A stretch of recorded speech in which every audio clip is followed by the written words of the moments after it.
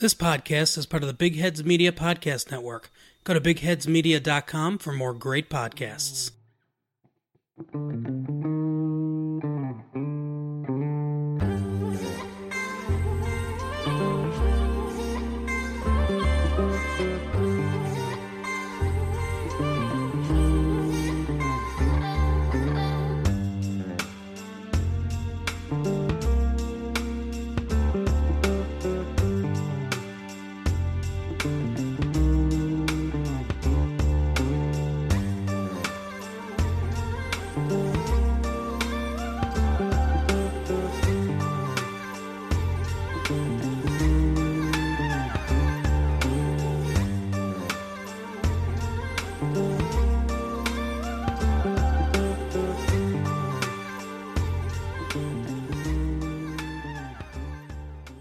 I just wanted to hop on here and make a quick announcement. The case that I had planned to tell you about today is on hold for the moment as I cannot continue the research due to the temporary closure of institutions as a precautionary measure due to the outbreak of COVID-19. And although some preliminary research has been completed, there is research that needs to be done on-site and cannot be done remotely. I'm still working on this behind the scenes, and I hope to be able to speak to a few people. If you are one of the ones I reached out to, you'll know which case I'm speaking about. I've had a few case suggestions from different listeners, and I would love to get your input. So please hop over to the True Crime Real-Time Facebook group, the link will be in the show notes, and have your say. I'll give you a walkthrough of each suggested case. So the first one is Death in Paradise. This is the mysterious case of two American men who died on the Paradise Island of Anguilla.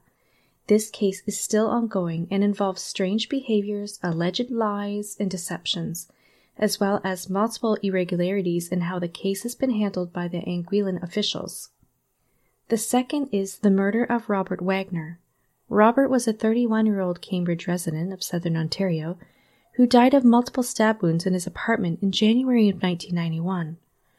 Robert had told his late brother-in-law in December of 1990 that he would be dead in 3 weeks, but never indicated why. His case remains open and cold. The third one is the death of Jessica Estabrooks, a 20-year-old who disappeared in August of 1996. She had returned home after her shift at Burger King, changed out of her uniform, popped in a movie in the VCR, started watching it as she had a snack, and had a quick phone conversation with her fiancé who worked at Domino's Pizza. She had left the apartment for some unknown reason, wearing blue jeans, a white tank, white runners, and had her purse. She was not seen after this. Her partial remains, a skull with a lower jawbone, were found 2 months later, several kilometers south of the city. The partial remains were sent to forensic investigators, who confirmed that she was murdered.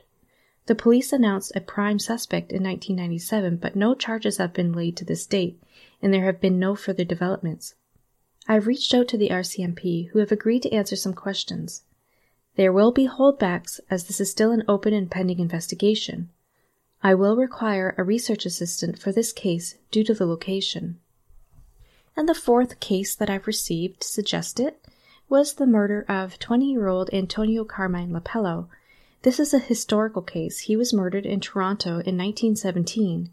Antonio was the first taxi driver murdered in the city of Toronto. At 11:45 p.m. on July 19, 1917, he was hired by a mysterious man and woman who were in a disguise and who were never found out or never identified at the taxi stand of King Street and Toronto Street. His body was discovered 6.5 hours later at 5:15 a.m. on the 20th, with 14 stab wounds, all located in his back. 3 different police forces worked the case, but it was never officially solved. The killer or killers sent several letters to the Globe newspaper mocking and taunting the police. This case has been sitting in the cold case pile for 93 years. I would love to get your opinion on which one you'd like to hear first, as well as any potential questions or reasons you'd like to hear these ones first. Visit our Facebook group, vote, comment, and discuss. A while back, True Crime Real Time participated in a group podcast episode. This recording is still undergoing some final editing touches, and I should receive a copy of the audio shortly. This is a special episode that will cover several cases. One case was told per podcast host. This episode will feature a case from True Crime Lab, True Crime and Wine Time, Murder and More, Eat Crime Podcast, Mad or Bad, a True Crime Podcast, and yours truly. This episode will be posted as soon as it becomes available. The case that True Crime Real Time told was that of Hamilton, quote, serial killer, quote, Carl Hall, who murdered a couple on Father's Day. The next morning, a blonde toddler was found wandering the street barefoot and in a very dirty diaper. Police were alerted and the bodies of his mom, Charlisa, and her boyfriend, Pat, were found. In addition, we're also currently looking at different ways to work with the Hamilton Crime Stoppers, such as including some reenactments and or telling some more recent cases to get media attention. These would be in supplement of our regular episodes, so keep listening. Your input could be invaluable. And the last little bit of news is you will be getting another episode. That episode will be coming out within the next week or so. This one I was able to do the research or am able to do the research remotely. So I am working on that. It is another historical crime. These ones, there's more information through my sources online, whereas the newer cases, even though they're cold, I have to go and do on-site research through different archives. So that's the reason. But this one is something that I've been looking at for a little while. It is on the last 2 people executed in Canada before capital punishment was abolished. So I'm going to be showcasing the criminals, obviously, their victims, so the crimes that occurred that led to them being executed.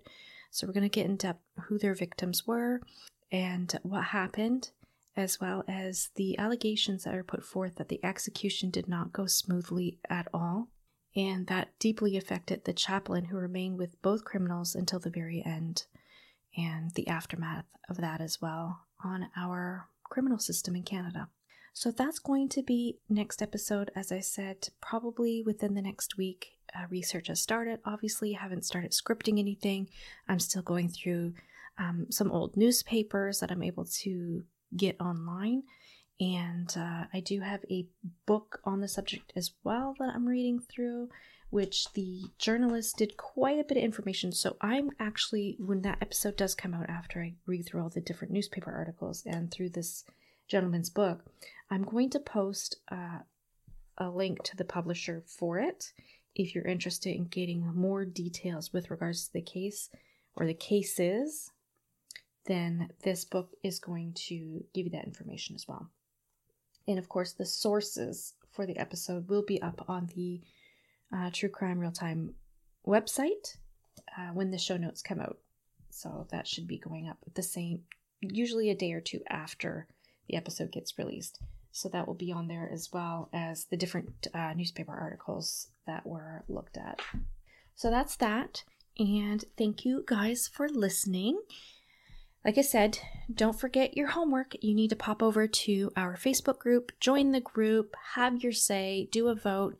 I want to hear from you. I want to hear why, and I want to hear your questions, because some of these things are actually, I'm going to be doing interviews on with different people, and it's really important that as listeners, you get to have a say too. And I want to make sure that when you're listening, you are getting the information that you would really want to know. And since I'm reaching out, so the 2 ones that I know I'm going to be doing interviews on, or actually there's 3. I haven't set up an interview yet for the murder of Robert Wagner, but if there's a listener out there who knew Robert personally, then I'd love to talk to you. Get in touch. My email is truecrimerealtimepod@gmail.com. That's truecrimerealtimepod@gmail.com. I don't think I needed to actually spell that out for you guys, but I did anyway. So we will speak again, or you will hear my voice again in about a week's time with the case of Ronald Turpin and Arthur Lucas, who were the last 2 men to die of capital punishment in 1962 in Canada, in Toronto. Until next time.